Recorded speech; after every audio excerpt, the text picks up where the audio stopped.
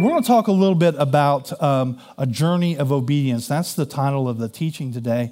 But I want to just bring your memories back. Do you remember that last fall I asked you a question about a little lemon tree? Remember that? I had a lemon tree. I brought it in here and I said, if you could keep this lemon tree alive for 1 year, we would give you, $1 billion or whatever, and if it produced fruit. And if you did, would you change everything? Would you organize your life differently to take care of that? Well, let me let you know, it's a new year now, right? And my tree survived the brutal winter of those 4 or 5 days around Christmas. It survived it. And I have a picture of it right here. This is my tree now. Look at that. That is not my tree. Okay? That is not my tree. But we talked about what would you do? Would you organize your life differently if someone were to give that to you? And we're talking about discipleship because discipleship is the most amazing invitation in the world to walk with Jesus, growing in His likeness and leading others towards Christ. True Christianity has always had a vital connection between what we say and the way that we act. Our actions, what we believe, and what we think are connected. Have you ever heard this saying, you are what you eat? Have you ever heard that? Well, I'm telling you, it's not true. Because if it was true, I'd be a candy bar, okay? It's not true. We are not what we eat. In Proverbs 23:7, it says this, for as he thinks within himself, so he is. And there's an inseparable bond between belief and our behavior. What we believe and how we behave, there's inseparable, okay? So we are not what we eat, but we are what we think. And what we see in this verse is probably a person that's possibly saying one thing and doing something completely opposite. Their heart is in a different area than where their mouth is, or their actions in their life. They're completely different. Their heart is in a different place. Have you ever seen that? Let me ask you this. Have you ever done that? Have you ever said one thing and then your actions show something completely different? Well, we've all faced that. And what do? What do we believe? We believe what's in our heart. And the thoughts and the inclinations of the heart shape the reality of who we are. What we believe will shape our thinking, which will ultimately shape our actions. And Jesus is saying to us today, I want you to be with me. I want you to be like me. I want you to learn the way that I do things. I want you to live the way that I live. I'm going to train you to be on mission for me. Becoming a disciple requires an unwavering commitment. It requires discipline. We have to be disciplined in our walk. We have to train ourselves in our walk. And we must train as disciples to be disciplined. In 1 Timothy 4:7, it says this, have nothing to do with godless myths and old wives' tales. Rather, train yourself to be godly. Just like the saying, you are what you eat. That's an old wives' tale. That's not true. We must translate our learning into living and show by our daily lives that we trust in God's word, that we trust God. So how do we do that? Church, how do we do that to show that? As we trust and follow Jesus as our Lord, and that's a key word for us, as our Lord, because we all like the Savior, right? Our greatest need was forgiveness, and He's our Savior, but is He our Lord? Our Lord and our Savior. But the Holy Spirit will teach us and train us. So how do we train ourselves? Well, we refocus. And this is the time of year, the first of the year, that we're making resolutions, we're changing things, right?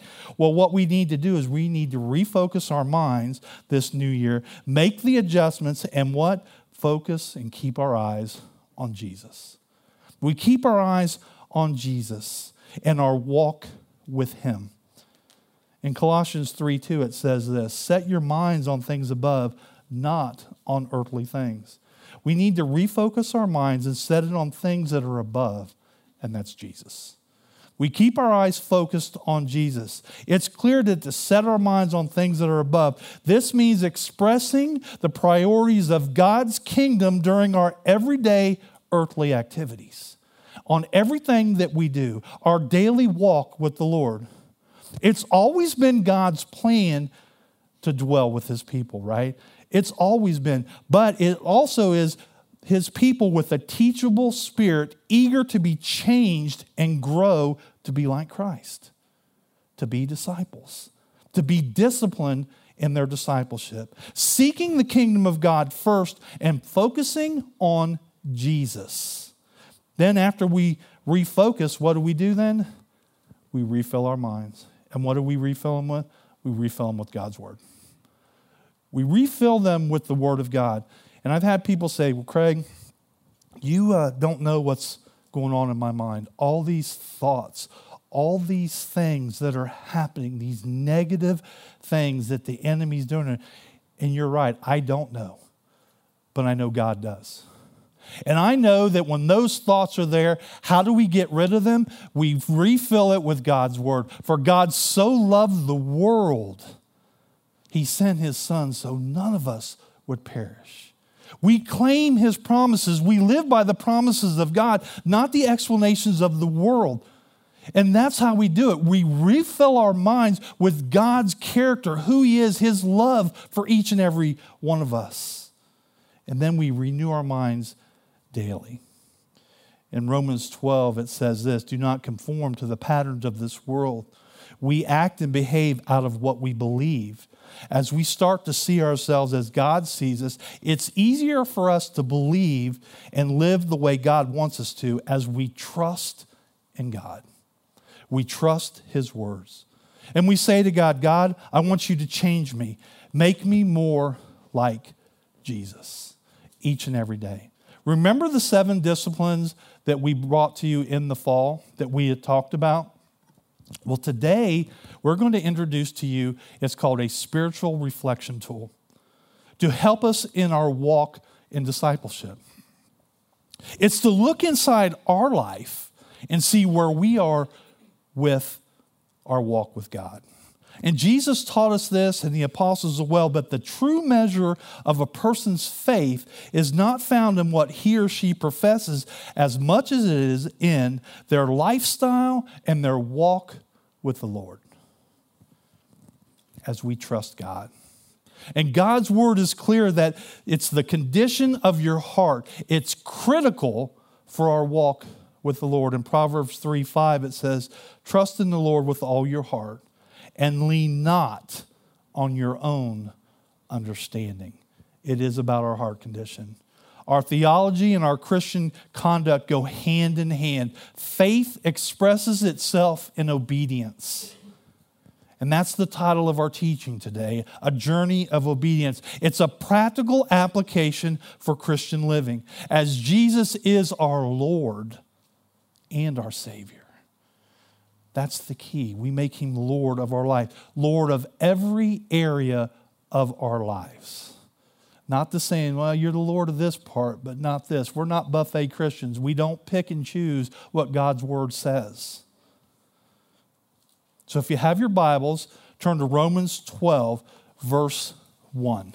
And it says this, therefore, I urge you, brothers and sisters, in view of God's mercy, to offer your bodies as a living sacrifice, holy and pleasing to God. This is your true and proper worship. So if you've been in church for a while, you know when that word therefore, it's there for a reason, right? And it is there for a reason because it's crucial for us to see how our relationship is with God. We're to offer our bodies as a living sacrifice. What does that mean, a living sacrifice? Well, Jesus was the perfect example of a living sacrifice. He was holy and pleasing to God. And this is how we should be living.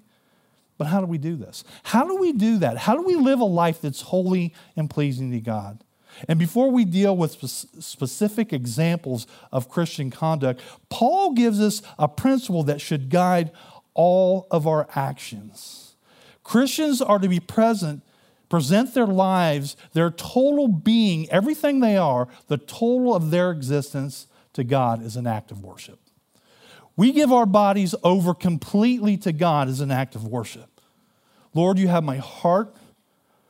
I won't hold anything back from you. Have my body as well. Paul's appeal for this dedication of our bodies is a call for a total commitment of ourselves. It's a total commitment to be disciplined.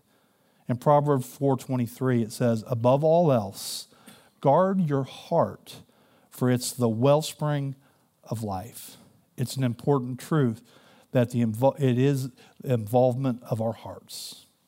We have to have our hearts in there. It's our heart condition. A living sacrifice, our body, our mind, our soul, and our heart. In Mark 12:30, it says, love the Lord your God with all your heart, with all your soul, and with all your mind, and your total strength. It's a total commitment to God. It's a living sacrifice. Remember in the Old Testament, what they were doing is they were giving animals as a sacrifice, dead animals for a sacrifice. We're to give a living sacrifice, our bodies. Christians are to continually give life to God. Give the gift that keeps on giving. It's spiritual worship. And this also can be translated as a reasonable service. A reasonable service to the Lord. And that's one of the 7 disciplines that we talked about. It was talking about serving the Lord, joining a serve team. Our reasonable service to the Lord. True worship has little to do with what comes out of our mouth. True worship is all about what comes out of our lives. It's about what our lives say who we are. Have you ever heard this saying, when in Rome, do as the Romans do? You ever heard that? It's a pretty popular saying. It's out there, right? And this phrase is used a lot today. It's about accommodations or our surroundings, where we're at.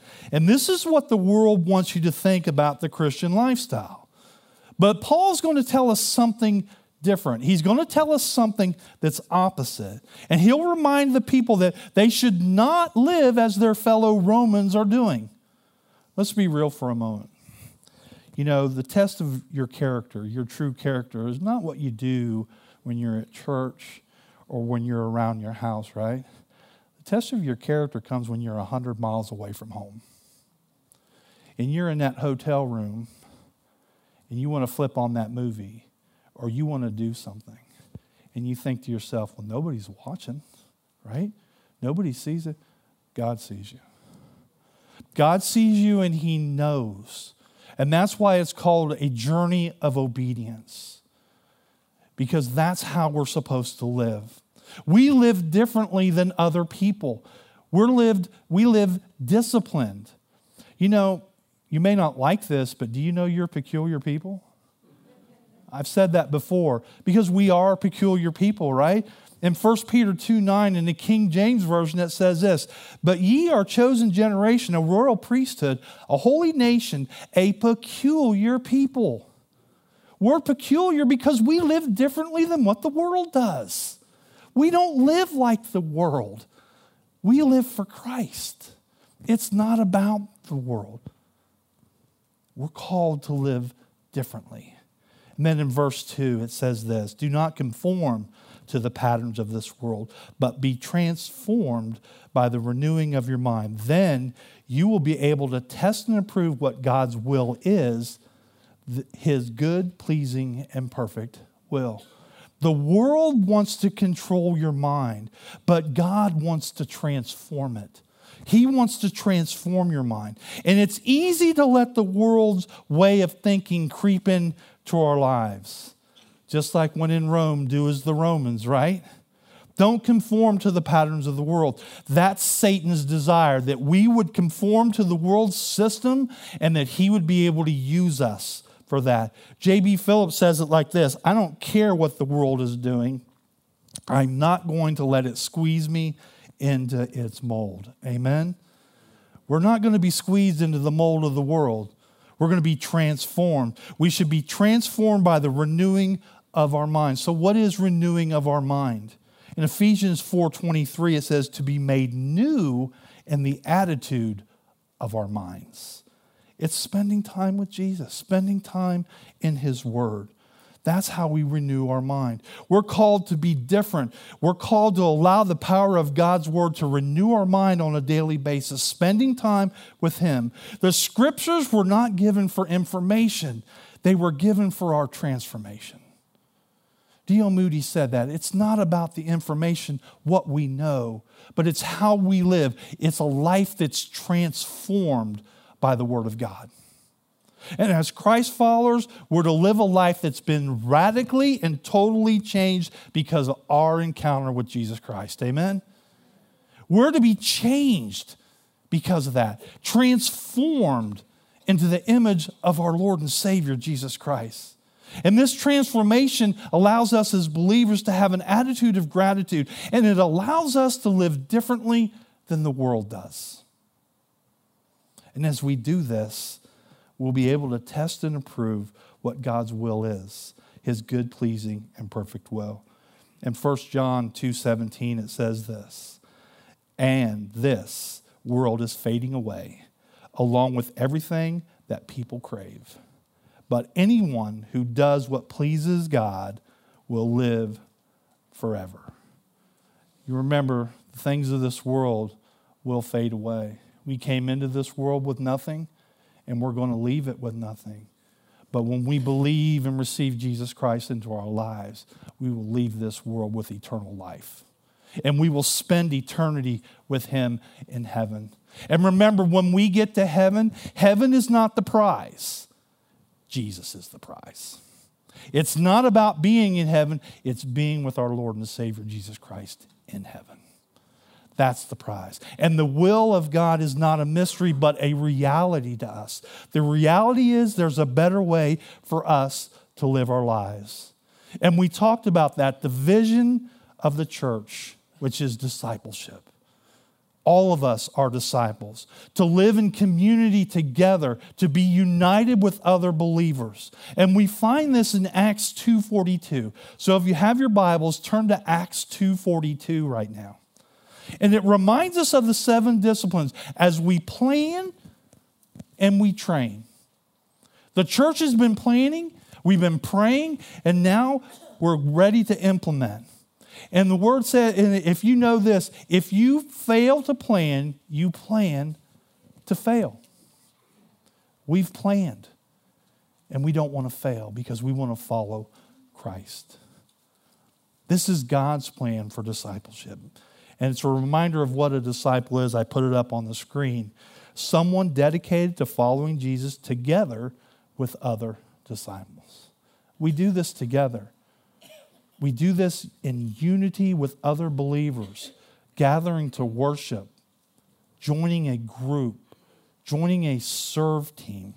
So as we turn to Acts 2:42, what does Acts 2:42 tell us? It tells us a little bit about the disciplines, but this verse summarizes the daily life of the early Christians community in Jerusalem. These verses will give us some guidelines and structures for Christian living. It's not about what we can accomplish on our own, because Jesus says this, follow me daily. He's saying, surrender to me. And we say, Jesus, I surrender everything to you completely. It's not about what we can do, but it's what about the Holy Spirit can do through us. The power of the Holy Spirit. It's a summons for us to lose our life and to find new life and ultimate joy in Him. In Acts 2:42, if you have your Bibles, it says this, and they devoted themselves to the apostles' teaching and to the fellowship, to the breaking of bread and prayer. They were disciplined. They were disciplined. It says devotion. And devotion to the Lord means devoted to the teaching of God's Word. They had a devotion to that. They were devoted to corporate worship. These are part of our 7 disciplines. It's spending time with Jesus in Scripture and gathering to worship like we did this morning. Don't ever forsake the gathering of worship. Coming together united with one voice singing to our Lord, who is worthy of that. And then it says, and awe came over every soul, and many wonders and signs were being done through the apostles. And all who believed were together and had all things in common. And we see in that verse, it's community. It's community, and that was one of the disciplines that we had, to connect with our community in groups. They were connecting. They were united with other believers. And then it says, and they were selling their possessions, and they belonged and distributed the proceeds to all as they had needed, the freedom that they had. You know, we can get rid of those addictions, those hang-ups, and we can be free, because whom the Son sets free is free indeed, right? And we have support groups to help you with that. But remember, it's freedom from what the world says. It's the freedom of the things that we have in the world. Our freedom comes from our Lord and Savior, Jesus Christ. And then it says, and day by day, attending the temple together and breaking bread in their homes, they received their food with glad and generous hearts. It's all about our hearts. Praising God and having favor with all the people. And the Lord added to their number day by day those who were being saved. They were on mission. One of our disciplines, living on missions. It's about the people that we come in contact when we walk our dog, when we walk down the street, or that person that we just look over to the fence to. Do we share the love of Christ with them? Are we on mission for Christ always? It's about our daily walk with our Lord. You know, this passage is easy to understand in the terms of the picture that it describes. The challenge comes in discerning how do we apply it. How do we apply these? We're called to walk as Jesus walked day by day, as we walk in obedience in our faith, that journey of obedience. But the Holy Spirit will produce in us the character of Jesus Christ. He'll produce those fruits in us. And we know what those fruits are. We've seen them: love, joy, peace, and patience, kindness. But the question was, how do we apply? How do we apply this in our life? The early church set the example that we should follow. Being committed to the fellowship of other believers. This looks at how our fellowship, making disciples, is done through loving and caring worship and groups. Being connected in worship and being connected in groups.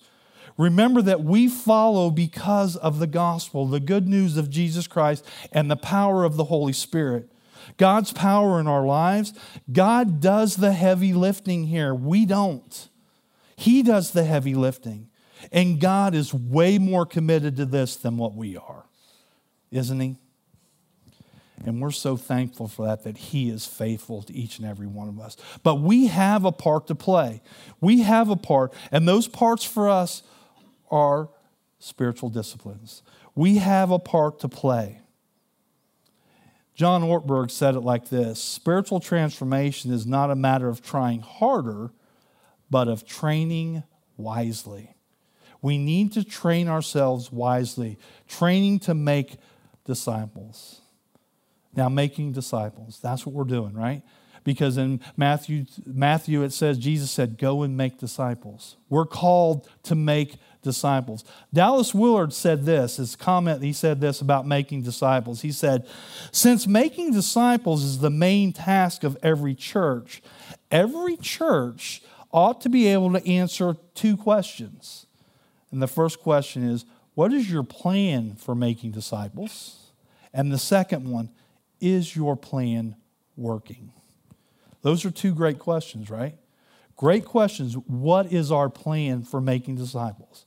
Remember the 7 disciplines? We talked about those last fall. I'm going to put those up on the screen. These are the 7 disciplines that we talked about. That is our plan. That is the plan how we develop and grow as Christ followers. These 7 disciplines. That's the plan that we have. But there's also another question. How do you know it's working? And today we're going to introduce to you a spiritual reflection tool.